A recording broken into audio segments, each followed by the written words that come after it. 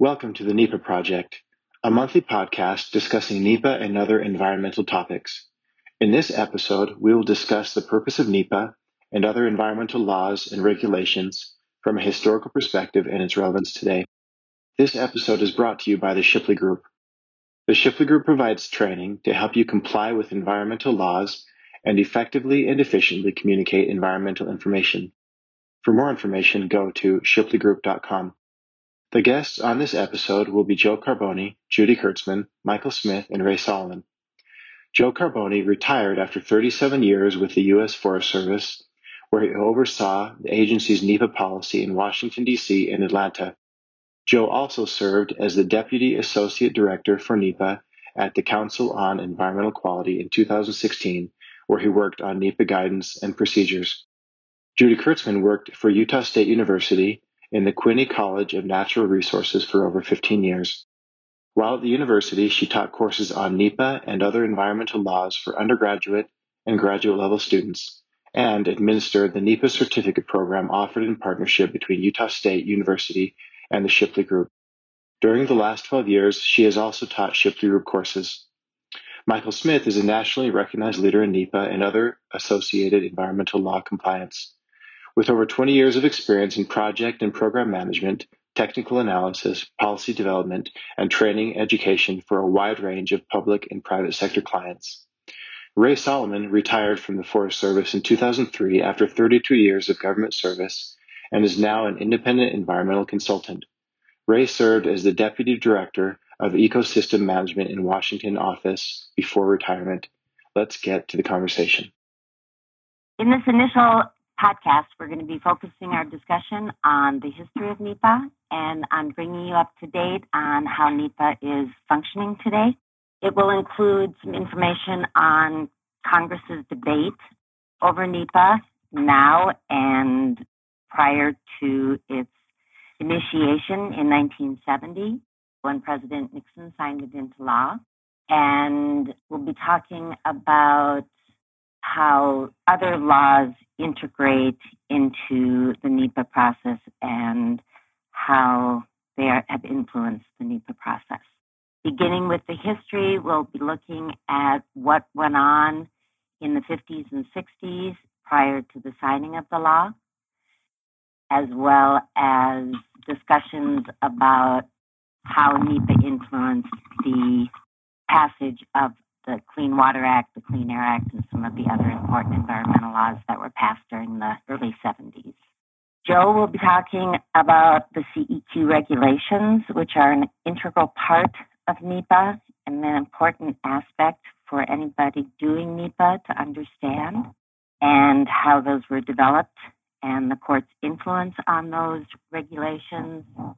And finally, we'll discuss the relevancy of NEPA today to federal agencies' decision-making process, as well as some of the accomplishments and challenges that are associated with the process and that are being debated today. So next, Ray. I've always felt that before one can appreciate the National Environmental Policy Act and its implications and its importance to federal, particularly environmental decision-making, that one's got to understand the context of when this happened and why. And so let me give just a little contextual background as to where this fits.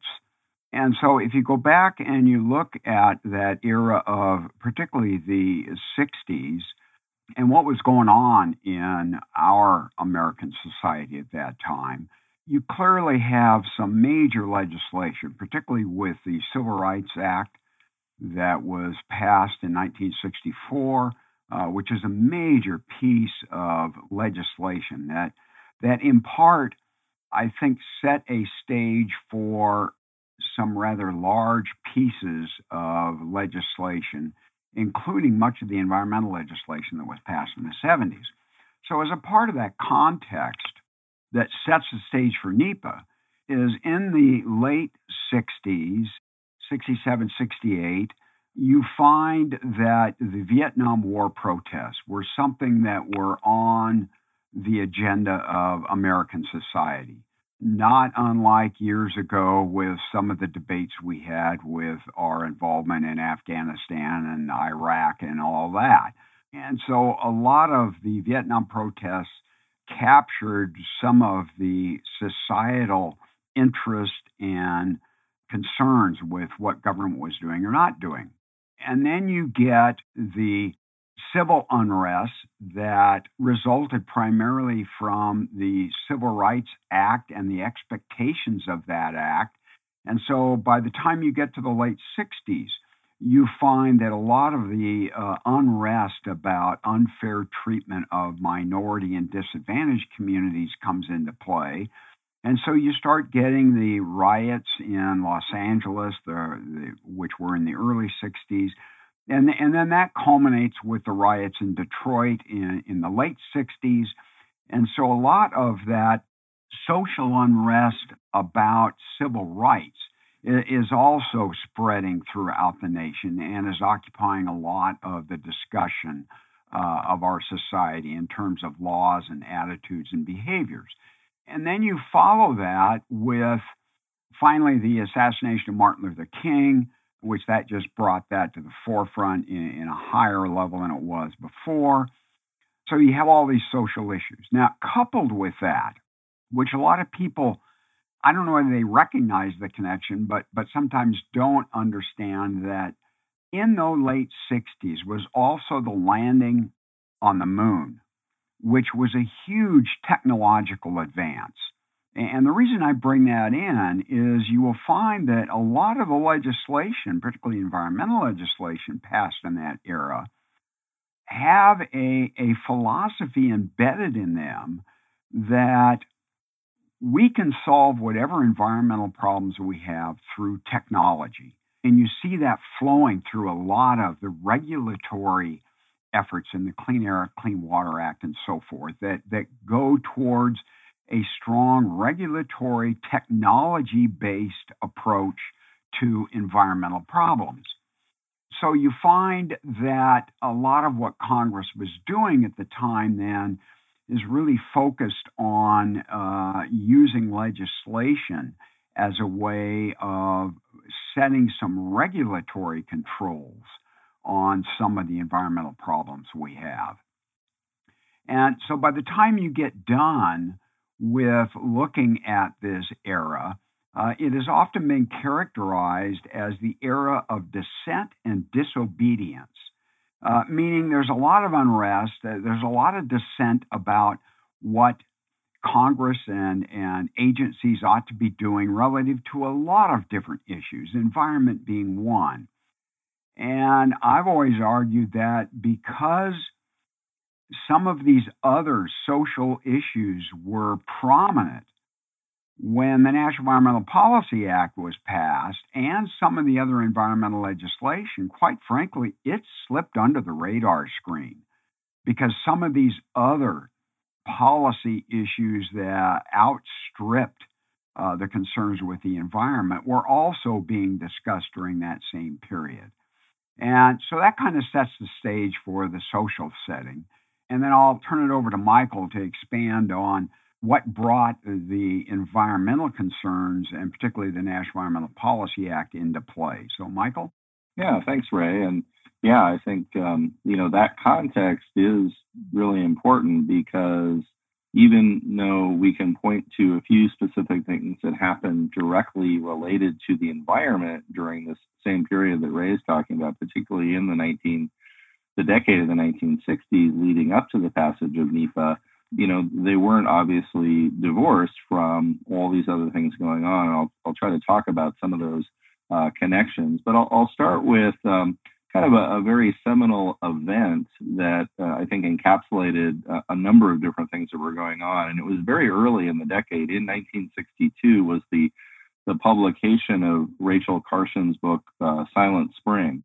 And that book, Rachel Carson was a pretty interesting individual. She was a government scientist, however, a marine biologist. And probably many of you are familiar, at least, with the topic and the subject of that book, which was primarily focused, as the title suggests, on birds, and the title being sort of a metaphor for the loss of birds, primarily through the use of the application of synthetic pesticides.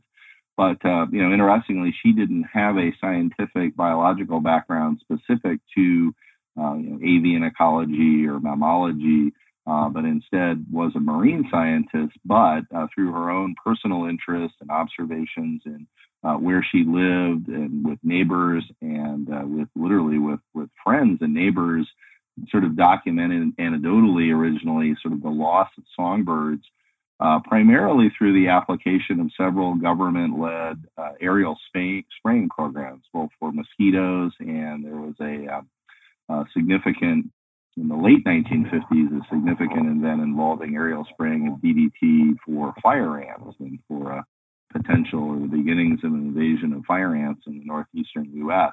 And actually, there was a very early, one of the earlier sort of environmentally related lawsuits where a group of citizens in Long Island, New York, actually sued the federal government for the application, the aerial spraying. And that case actually went to the Supreme Court, and the residents lost, and the government prevailed. However, out of that came some language in the decision that basically kind of gave the initial permission for citizens to eventually gain standing in environmentally related lawsuits, which, as we'll talk about later, really gained traction at the very end of the decade and then through the 1970s and kind of happening almost simultaneously with the passage of NEPA. And we'll talk later about how the courts and court decisions and the ability for citizens and non-governmental organizations to challenge the federal government under the statute or related to the statute really has had a profound impact on the way we do NEPA today and continues to have a very substantial impact for a number of different reasons that we'll talk about later. So that book and her research, which was basically, this was not a scientific book, this was a popular press book, but it was documenting a lot of research that she had done and basically sort of, restating research that was being done by both government and university scientists, and actually in some cases kind of the beginnings of what became kind of environmental NGO community. And the Audubon Society was very prominent in some of the early work that they were doing and some of the research that she documented about the effects of the synthetic pesticides on not only avian species, but there's a significant portion of that book that also talks about the effects on humans. And there was not a lot of concrete research that had been done to that point by universities and the federal government on potential cancer and other afflictions that might result from, particularly against synthetic pesticides. But there was some early research and some suggestions. And so that was also part of that work. And I think that it's interesting to see eventually as legislation evolved through the decade, as Ray mentioned earlier, that, we ended up with a focus in NEPA that there's a substantial component related to effects of environmental harm, not necessarily on the environment per se or on other species or the environment and ecosystem itself, but on the potential adverse effects to humans. And, when we talk about the statute later, that becomes kind of a central focus as well. The other portion of her book was also the fact that she documented instances of the government and certainly industry having public relations and other campaigns, which she felt, and I think later were proved to be true, where basically misinformation or false information was being spread. And she felt that the process of the effects of these chemicals on both, birds and other aspects of the ecosystem, as well as humans, needed to be opened up. And again, I think we see eventually in NEPA and certainly some of our other environmental laws that in addition to their protection or their disclosure of environmental effects components, there's also an opening of the public process that eventually happened through NEPA and other statutes as well that I think, again, aren't completely or solely attributable to her book, but it was very influential and cited as being very influential. Now, going farther into the decade after the publication of that book, I think it's also interesting that we have several major sort of environmental disaster, maybe too strong of a word, but very prominent environmental events. And as Ray said, some of these things sort of slipped under the radar because there was so much else going on in other areas of civil rights and riots and protests and war. But some of these events did rise to the level of kind of being right there at the front of the national radar. And I think it's also interesting that these things happened also at the time of really when television and television news, both at the national network level and at the local level, really came into being. And I think it's sort of an accident that they kind of happened together, but I don't think it's an accident in the end that ended up having sort of a big influence on how prominent some of these things happened. So, for instance, the Cuyahoga River, a lot of people cite that as a very influential event. The fires that resulted from the pollution on the surface of the river, resulting actually in, I think, a series of 8 or 9 different fires over a decade, but one in particular in 1969, just prior to the passage of NEPA, that caused over $1 billion of damage and burned a large portion of the waterfront of Cleveland along the river. Again, had a lot of traction on the national news, and the ability to report such events sort of live or almost in real time with video footage was very influential. And then also that same year, we had the largest at that time offshore oil spill happen in the United States off the coast of Southern California, off of Santa Barbara. And again, the images of thousands of oiled birds and marine mammals, were again very influential, certainly to the public, but I think also it's been cited as to members of Congress as to the importance of responding to, this recognition that, growth and development and other things were leading to some adverse impacts. And I think what Ray said is really important, and I would agree with him about science and technology as being a response. And I think it's interesting when you go back and you sort of read about what was happening at that time, you don't see the resistance that we hear a lot of today to regulation as being something that would harm or impede progress or economic development. But instead, it was really viewed as a solution that, we just haven't been applying technology and science to these problems, these issues, these results, but, we will, and these, the legislation will require that to happen. And then when we do that, all will be better, or at least, a lot will be better. And I think that that's also, really important. And of course, in addition to these sort of nationally prominent events, there were a number of other local and regional level environmental issues that I think partly just as a result of the problem sort of building over time to the point where it became very prominent, such as, if we might take like air quality in Southern California and the Los Angeles Basin, just finally getting to a point where, it's affecting thousands of people through cardiopulmonary and respiratory, disease, and even leading to fatalities. It just got to be such the point that it wasn't just a nuisance, like, oh, the air doesn't look so good, but was actually causing health effects. And of course, we had other kinds of chemical types of contamination and pollution, certainly in water quality as well, in addition to the Cuyahoga River, but in other places throughout the United States. And that was a big focus as well in a lot of the environmental legislation. So with that, I'm going to turn it over to Joe to kind of springboard off of how some of those events then influence and then eventually led us to the passage of NEPA by Congress in late 1969. Joe? Sure. Thanks, Michael, and thanks, Ray, for the background. Those are gives us a nice idea about the backdrop of where Congress, was acting within that time. Certainly, during the 60s, there were several efforts to establish some kind of a national program on the environment, but it wasn't until 1969, during that time, as Michael was saying, where some of these environmental issues were in the forefront of the news, the Cuyahoga River fires and Santa Barbara oil spill. And so now we're looking at 1969, and in early 69, February, Senator Henry Jackson, who's the chairman of the Interior and Insular Affairs Committee, he introduces a bill which would create a council on environmental quality, but doesn't have anything in that bill about a national environmental policy or anything that is actually action forcing, requiring the government to do anything in particular.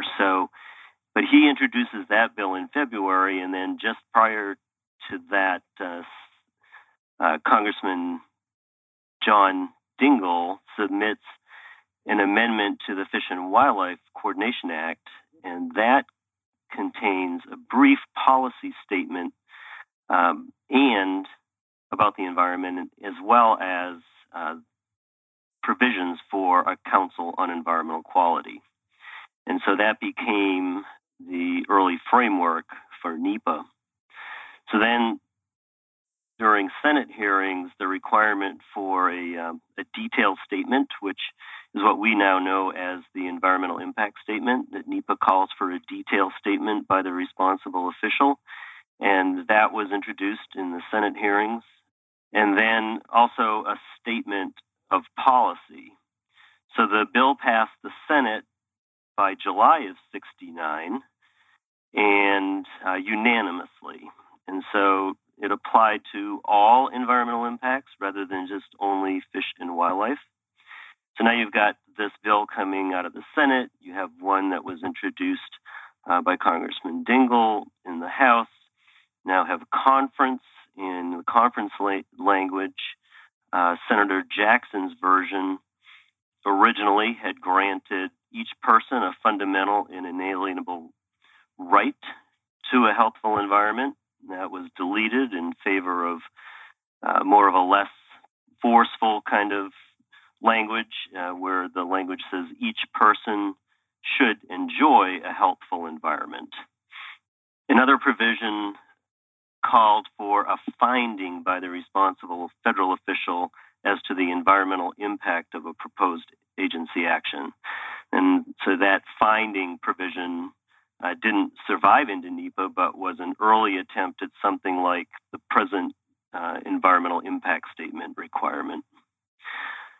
Professor Linton Caldwell from the University of Indiana, he influenced Senator Jackson's ideas on this provision, calling for something that was more action-forcing than just a statement of policy.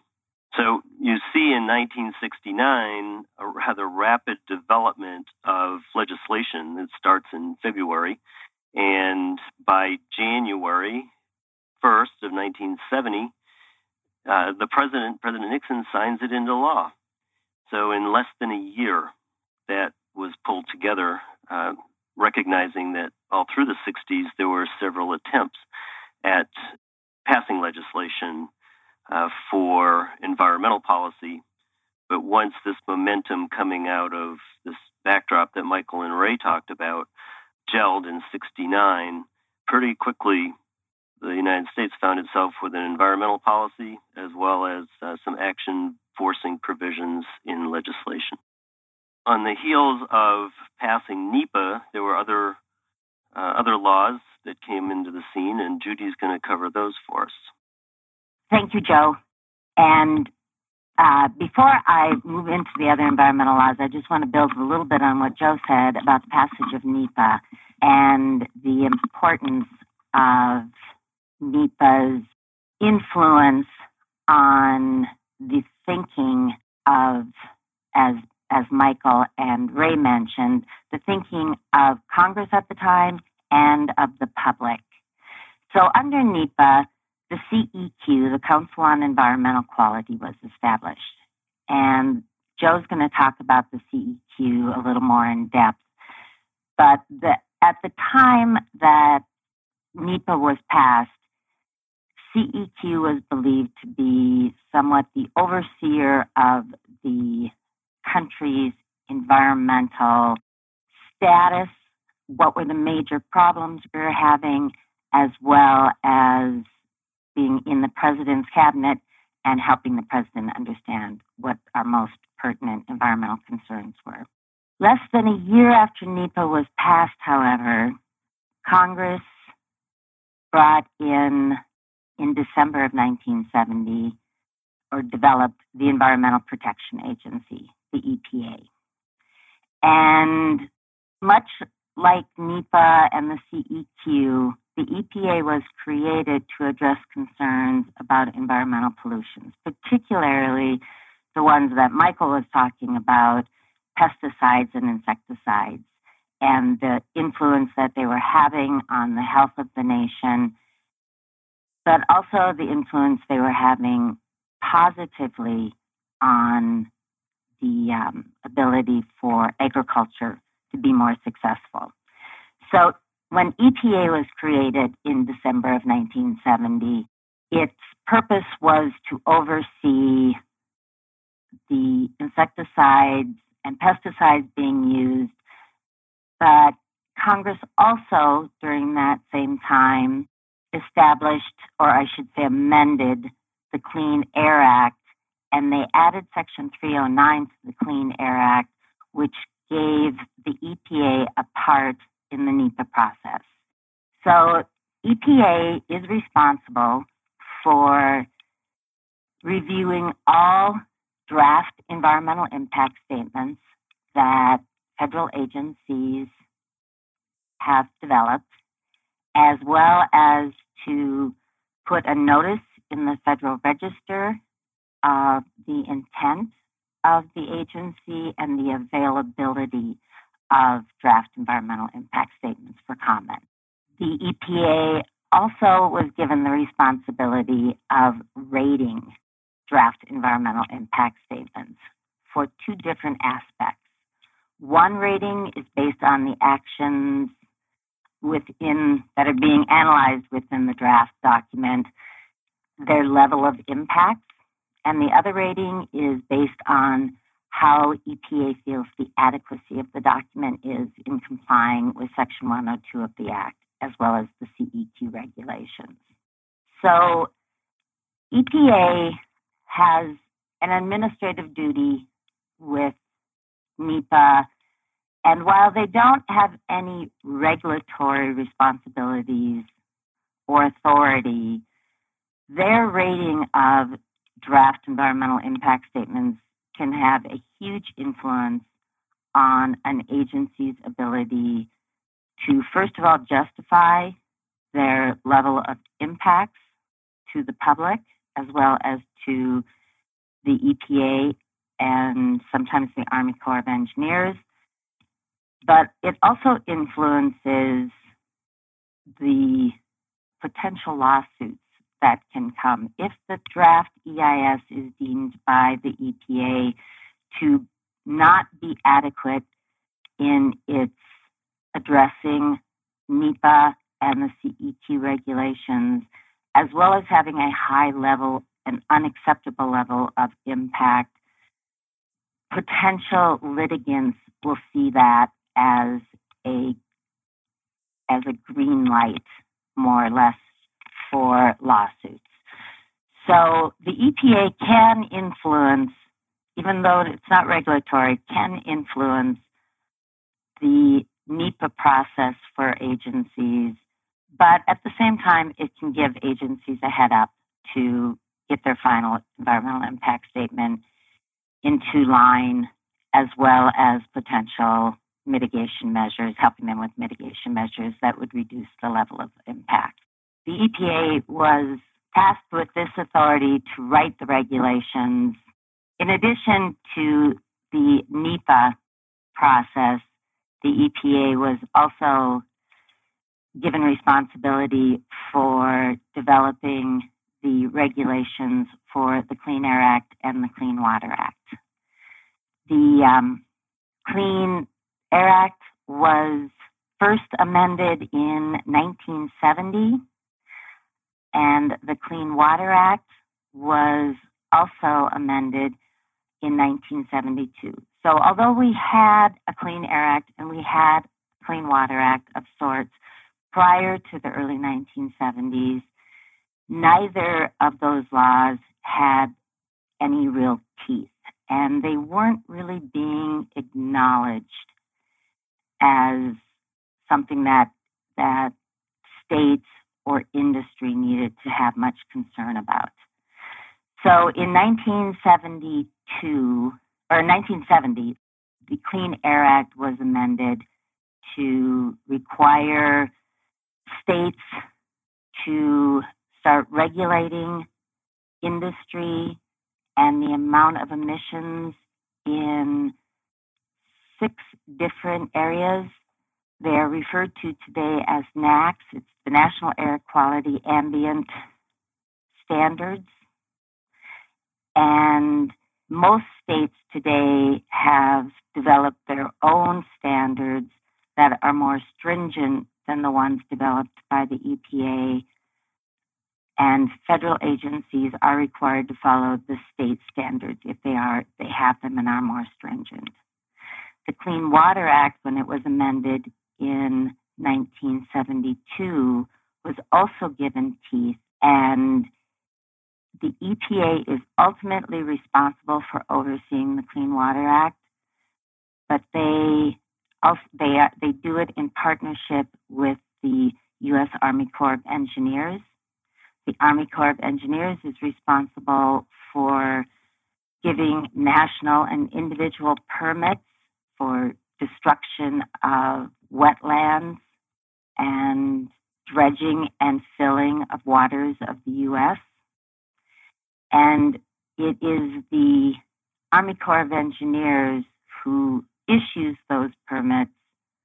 However, the EPA has the ultimate say over whether the level of impacts that particularly an individual action is having is too destructive, and they can override those permits. And oftentimes that comes about during their review of an environmental impact statement when they are made aware of the level of impacts that an action may be having on waters of the U.S. So the EPA has played a large role in helping agencies, and some agencies may not feel this way, but in helping agencies address problems that the EPA identifies during the draft environmental impact statement stage, as well as implementation of mitigation measures that will reduce or avoid or potentially reconstruct after the action is completed. And the EPA also has played a large role in, as Michael mentioned, the cleaning up our air and our water over the last almost 50 years through regulations that they have implemented and enforced. At the time that the Clean Water Act was passed, 2/3 of our waters into the U.S. were no longer fishable or swimmable. Today, that number has dropped to 1/3. So the EPA has been working diligently to clean up a number of sections of our human environment. So with that, I will pass it back to Michael, who will talk about the regulations and some of the court rulings that influenced the National Environmental Policy Act and the regulations that came out from that. So, Michael? Thank you, Judy. Yeah, and as Judy was mentioning, that very early creation of that revision in the Clean Air Act, Section 309, giving EPA that authority to review and comment and rate or grade federal agencies' statements that they were preparing in those very early days of NEPA, was really part of a larger situation where there was a lot of confusion. There were two things going on. I think one was a lot of confusion about what exactly the statute was calling agencies or mandating them to do in this sort of environmental impact review process. And of course, part of that, the reason for that is simply the language and the structure of the statute itself. For those of you who looked at it, it's very short, particularly for a federal environmental statute. It's only about 6 pages long. And it's actually written in pretty simple, clear, understandable language. And some people would even, I think, say that parts of it are even written somewhat elegantly, especially from writing from Congress.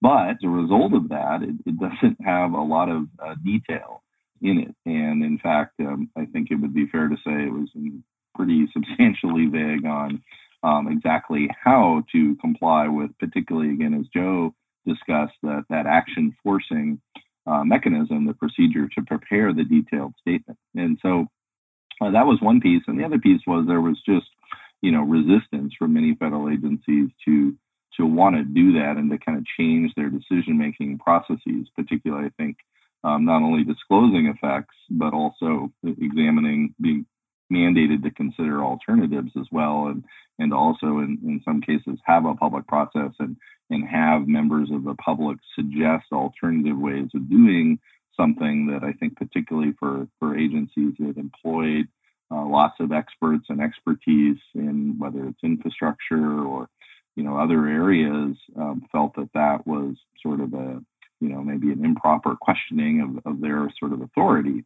And so there was a feeling of, in the early days of NEPA, of a lot of just outright either ignorance or a lack of compliance. And so I think certainly, obviously, Congress responded to that by sort of giving EPA this, kind of, I've heard some people call it sort of a quasi kind of policing power that, doesn't really, as Judy discussed, have necessarily an enforcement. You can't truly call it an enforcement mechanism, but certainly it was a layer of kind of external review or a separate review onto agencies. But the other big thing that happened as a result of this was the interjection of the courts, of the federal courts, and essentially citizens and others using sort of this newfound power, I guess, if you will, in federal courts, again, in the late 1960s, early 70s, granting the status and the standing for citizens and others to challenge the federal government on a wide variety of these newly emerging environmental statutes, and including NEPA. And so there was a flurry of federal court activity and decisions. And one of the most prominent cases, and it was really the first federal court decision at the appellate level that had a real substantive effect on how NEPA was going to be viewed by the federal courts. And we see the language and the principles in this decision affecting NEPA practice even today, and it had a huge influence on how it transpired through the federal government. And so the case is called the name of the case, Calvert-Cliffs Coordinating Committee versus the Atomic Energy Commission. And we don't have an Atomic Energy Commission around today. They eventually became the Nuclear Regulatory Commission, the NRC. But at that time in the 60s, there was proposed originally a nuclear power plant on the East Shore in Maryland, on the shore of Chesapeake Bay, by the Baltimore Gas and Electric Company, that came, and probably, I'm sure as many of you know, the project was eventually constructed despite the litigation, the Calvert-Cliffs nuclear facility. But at that time, there was controversy over the potential environmental effects of having this nuclear power facility located right above the bay and discharging coolant water into the bay, and effects not only of potential radiological contamination in the bay, but also the temperature and the heating and the effects it would have on the aquatic ecosystem, crab fishery economically, etc. And out of that came originally some research from scientists at the Johns Hopkins University in Baltimore that led to a group that formed called the Calvert-Cliffs Coordinating Committee that eventually challenged the agency's decision to construct the power plant. And ultimately, in the District of Columbia Court of Appeals, the court ruled in favor of the challengers. So it was really the first loss by the federal government at the appellate court level. And in a very strongly worded opinion, the court basically said that, in fact, the agency needed to comply with those procedural Section 102 components of NEPA, and that the agency's argument, which had been that their main mandate was not to consider environmental effects, but was to consider radiological contamination and the threats of accidents and safety, essentially for humans, but not necessarily other broader environmental effects or effects on an ecosystem.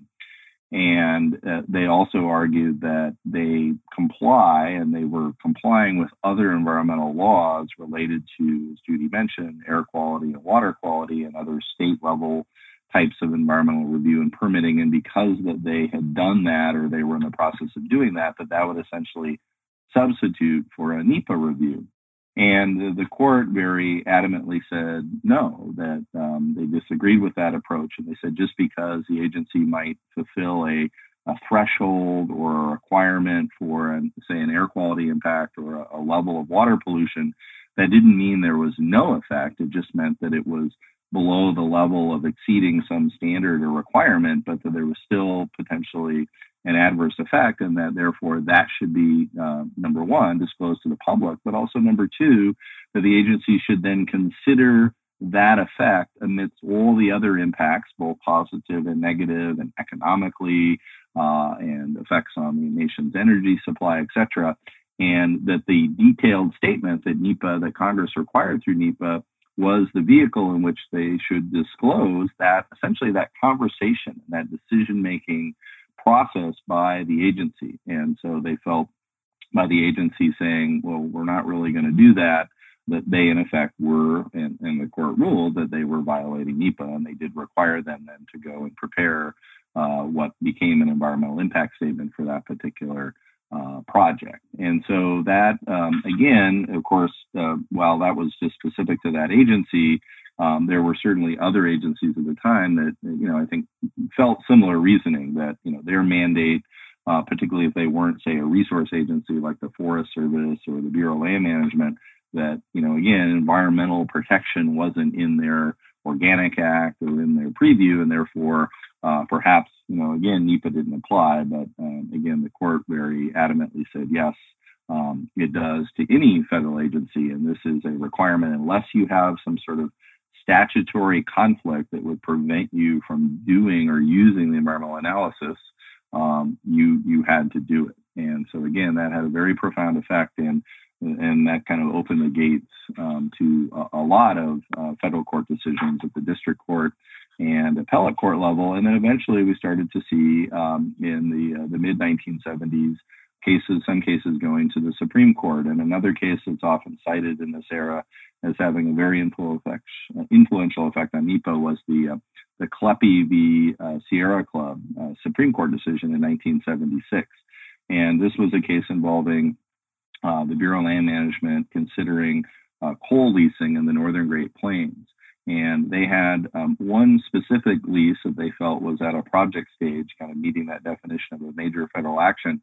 And so they prepared a NEPA EIS on that particular proposal.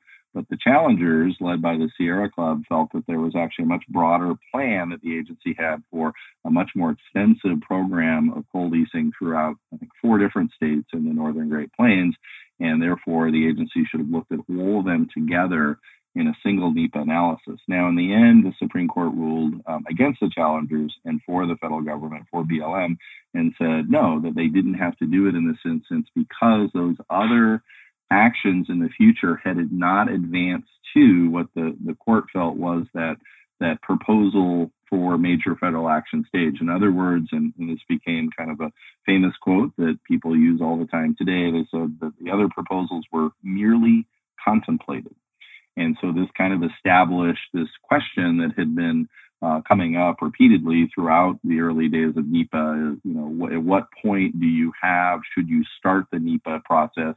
And maybe even more importantly, at what point do you have to finish it before taking action? So even though they ruled against that, there's some important other principles that came out of the language in the decision. And one of which is the court said, if in fact the agency had a number of different proposals coming to that formal proposal stage at the same time, then in fact they would need to do a single NEPA document that would look at, and they use the language of cumulative or synergistic effects. And in a lot of ways, this then influenced eventually, as I think Joe will talk about next, one of the key requirements that was then added in the CEQ implementing regulations just a few years after this decision was the requirement to both consider cumulative impacts in an individual NEPA analysis, but also the CEQ's language to consider whether the agency may have a group of cumulative actions as well. So that became an important component coming out of this particular decision. And so finally, the other thing that was going on through this period, in addition to the court decisions, was there was a lot of pressure on CEQ to develop specific instructions, essentially, for agencies to implement NEPA. Again, largely because of the vagueness of the statute in terms of how to actually do that the action forcing procedure of preparing the detailed statements. And so CEQ actually right away, I think 1971, they published the first version of implementing regulations, but they were much shorter and briefer than what we use today. And they had several other revisions, but it was really the election of Jimmy Carter in 1976.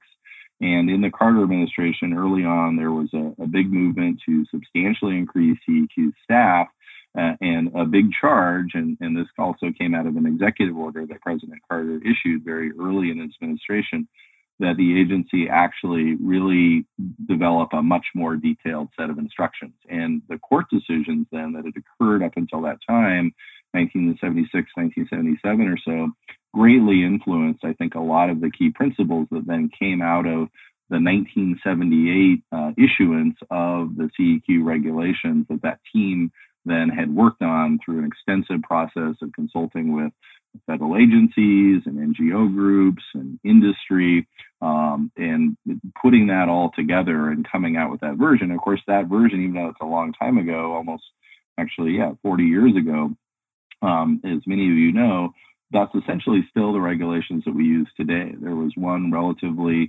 one change in one little section in the regulations that happened in the mid-1980s. Otherwise, those regulations from 1978 are still the ones that we use today. So they're incredibly important and influential. And as we'll talk about either later in this podcast or in later ones, it becomes a significant issue with our practice of NEPA today, because obviously many things have changed. We've had probably thousands of federal court decisions since 1978 at the federal district court and appellate court, and several Supreme Court decisions as well since then. But the regulations themselves haven't been changed to kind of update that. And so many areas of NEPA practice, say, for instance, how we prepare environmental assessments, there's still a lot of confusion about exactly what the requirements are. But nonetheless, that history to move to where we ended up with those implementing regulations is important. And again, it lives with us today. And I'm going to turn it over to Joe now to talk about what CEQ did there in that effort in the mid-late 1970s to create the regulations that we use today. Joe? Thanks, Michael. As Michael has said, CEQ did have early guidelines in 1971. They did not actually issue final regulations on NEPA until 1978. So you've got this period of time, 8 years, from when the act was passed. You've got some guidance coming out of CEQ. You've got a lot of work coming out of the courts and interpretations about what Section 102 of NEPA means, these action-forcing provisions. And so we get these interpretations that, as Michael said, those things influence the CEQ final regulations coming out in 1978. So while CEQ has always had some level of guidance, this ongoing case law that kept ramping that up and fine-tuning it to what we currently use today, with very little change, the one change Michael mentioned. And so some of this language, like Michael says, cumulative actions, cumulative effects that shows up in the CEQ regs, directly influenced by the courts, and influences really how we approach environmental impact statements today. So one of the things that the CEQ regulations, and those are in the Code of Federal Regulations, 40 CFR, Code of Federal Regulations, 1500 to 1508. So I'm going to highlight some of these particular areas within the Council on Environmental Quality Regulations that and I have a touchback to both the Act and the requirements coming out of the Act. So the opening section of the CEQ regs, under their purpose and policy and their mandate, it reflects the policy and the purposes of NEPA itself from Section 101. So that section kind of reestablishes or puts it out there for federal agencies that are implementing the Act to understand that this comes from an interest of not only protecting the environment and taking on a responsibility as well as stewards of the environment for future generations. So that's what the action forcing provisions from Section 102 are intended to do. And so CEQ reminds us with that whole purpose of why we even have the Act to begin with. So that shows up in the regs. The CEQ regs lay out a process for compliance. Basically, they lay out this process that agencies will follow to integrate environmental impact statements with agency planning and decision making, as well as with other environmental laws. So the intent is not just about writing a detailed statement, but it's to do this with a purpose, and that it'll be integrated into agency planning and decision making, and that we'll be integrating other environmental statutes within that. CEQ regulations, probably the bulk of them, speak to requirements for environmental impact statements. Many of these requirements coming out of interpretations by the courts. So the CEQ regs provide these detailed requirements from not only the content of an environmental impact statement, but also how they will be circulated for public review, public comment. Again, laying out not just that it's about paperwork, but it's about information that will inform agency decision-making as well as involve and inform the public. CEQ regs also then have quite a bit in them about reducing paperwork. So early attempts at writing environmental impact statements, obviously these are supposed to be detailed statements as is called for in the Act. And so trying to get to the point of, well, it's not just about the paperwork, it's not just about amassing paper, but it's about paperwork that is done with meaning for a decision and that can be used by decision makers and the public. And so CEQ regs lay out many things. It's pretty much oozing with paperwork reduction and delay reduction kinds of mechanisms. These include things like environmental assessments. While the statute did not call for an environmental assessment, the CEQ regs allow for agencies to prepare environmental assessments for those cases where they're unsure whether or not they'll have a significant environmental effect. And so the intent there is an environmental assessment is supposed to be a concise document that just provides the agency with its rationale as to why an environmental impact statement won't be necessary. Therefore, there won't be a need for, quote, a detailed statement. CEQ regs also identify categories of actions that the agencies can identify categories of actions that do not typically have significant environmental impact statements. And therefore, those actions would not typically trigger the need for an environmental impact statement, nor would they need to trigger an environmental assessment. And so the CEQ regs issuing their regulations on this pushed this to the agencies and required the agencies to put out their own regulations in complying with NEPA, as well as within the umbrella of the CEQ regulations. One of the provisions that they're asking the agencies to do is to identify those actions that are typically would not have significant effects, which we know as categorical exclusions. And so this whole construct of the CEQ regs lays out in great detail the requirements for the detailed statement, the environmental impact statement. It puts a backdrop to remind agencies about why NEPA was passed, and it also lays out requirements for agencies to write their own regulations to further efficiency in the Act. That efficiency in the Act is the ability to provide for categorical exclusions for those agency actions that don't typically have significant effects.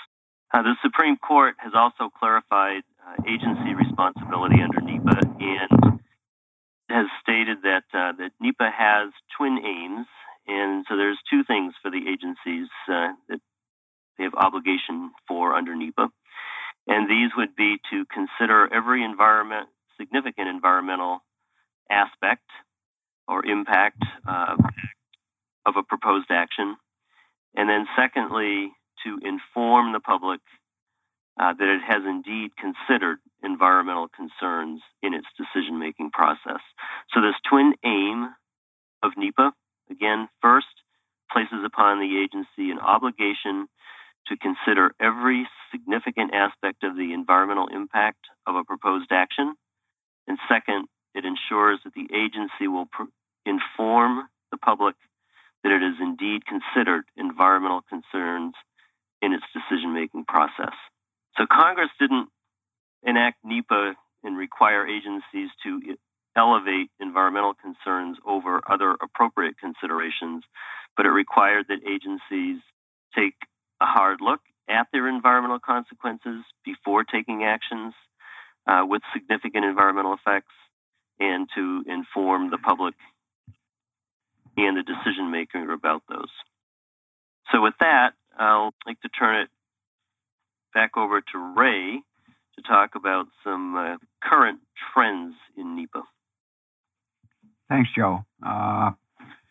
Yeah, and of course the current trends are varied and rather complex, particularly with changes of administration, changes with Congress, and all of that. But let me at least go back to probably looking at the late 90s and then into the turn of the centuries, where CEQ, I think, after that initial number of decades, saw some opportunities to focus attention on ways, as Joe already indicated, of streamlining and making the NEPA process more efficient. And probably the first effort to do so that was done in a packaged way rather than individual items was the Modernization Report of 2003. And I think that report still today is very applicable with the kinds of improvements or trends that the CEQ had in mind. So let me just quickly summarize some of those and then add to that a more recent one. One of those is certainly looking at NEPA in an effort to be more collaborative, meaning the involvement with other state, local, federal agencies, as well as perhaps some working relationships and greater attention to public involvement and working in a more collaborative setting. Now, that doesn't mean collaborative decision-making in the sense that the federal government, of course, cannot, as part of law, engage in discussions with all kinds of different interests and arrive at a decision. But certainly we can engage in a collaborative process where you bring various interests to the table, you dialogue with them in a more constructive way than we might have done back in the 80s and 70s. And as a result, you try to reach an agreement on what a course of action might be. So certainly this effort of collaboration has been advanced by CEQ, and a number of efforts since then. CEQ has put out a guide for public participation and collaboration, which expands on that. And so that's one of the areas I think that you find a current trend is moving forward with. Another that was also advocated back probably in the late 90s, but more especially into the around 2000 and I would say 8 up to current, and that is the use of adaptive strategies, meaning that NEPA was intended as a planning instrument or tool, and not an instrument that would be used to actually monitor, adjust, and maintain a continuous improvement program. And so the adaptive strategy was suggested by CEQ as a way of really ensuring whatever planning decisions were decided by your NEPA document, that you have a way of adjusting your projects as you go, or certainly at a minimum that you would monitor what's going on with those projects, and then in future projects be able to learn from those and make the adjustments through an adaptive management strategy. And so I think NEPA is gaining more acceptance as a vehicle by which to do the adaptive model planning and take NEPA into more of an implementation tool rather than strictly a planning tool. A third one that has gained attention lately is the idea of, particularly for the regulatory community, of moving towards more programmatic agreements among the various regulatory agencies and management agencies on how to set sideboards, constraints, guidelines, standards for operating a project within a program agreement, thereby freeing up the limited resources within the regulatory community, whether it's NOAA Fisheries or EPA or Fish and Wildlife Service, to devote their energies on the really more complex projects, and through programmatic agreements to establish protocols that, if followed, allow agencies to move forward in an environmental protective way without having to go to some type of a formal consultation with the regulatory community. And that is gaining more and more emphases as we find government trying to be streamlined. Which then brings me to the last item, and that would be particularly the emphasis of late by this administration of streamlining the NEPA process, both in the sense of the amount of time it takes to do the analysis and complete the document, as well as the amount of paperwork that is devoted particularly to the length of environmental assessments, environmental impact statements. And that is an ongoing effort that I think a lot of agencies are currently wrestling with. And I would think that there are ways of reaching some of those goals, but we'll have to see how well the agencies can respond to that. And so with that, I'm going to turn it back over to some of the other participants and have them interject any other trends that they see that might be going on. So Joe, Michael, Judy, anything you want to offer? I would like to emphasize some of the things that Ray just talked about with the collaboration between federal and state agencies, local communities, tribal entities, Alaskan and Hawaiian Native entities.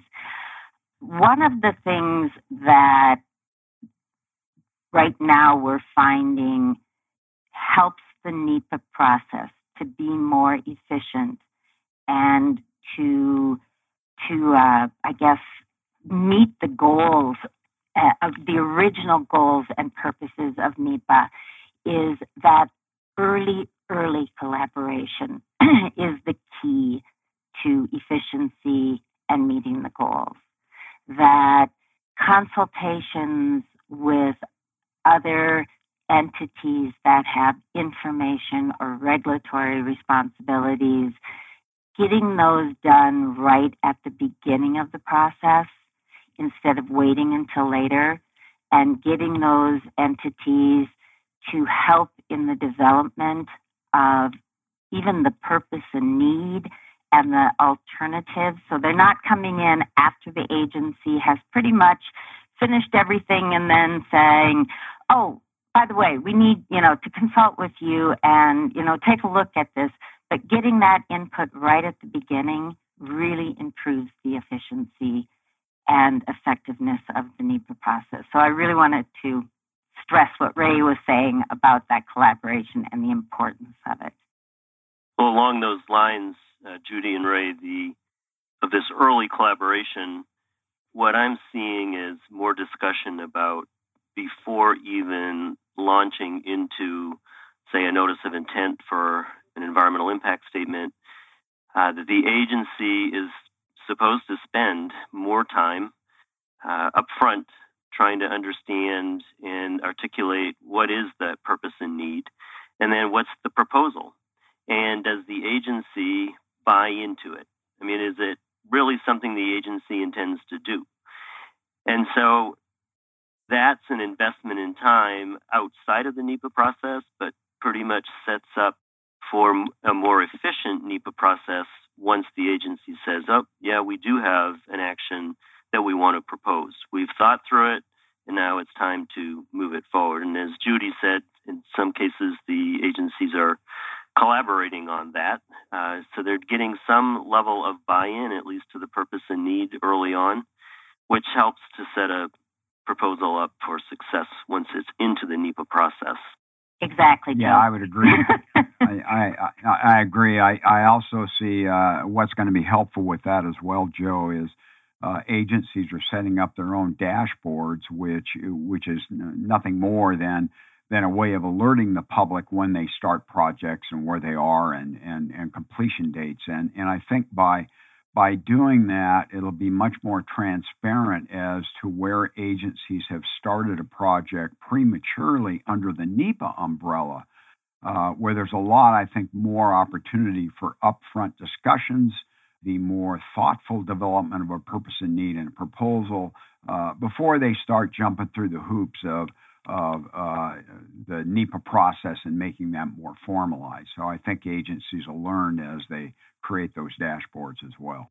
And I think one of the, there's been this constant barrage of complaints about the length of time it takes for NEPA to get completed.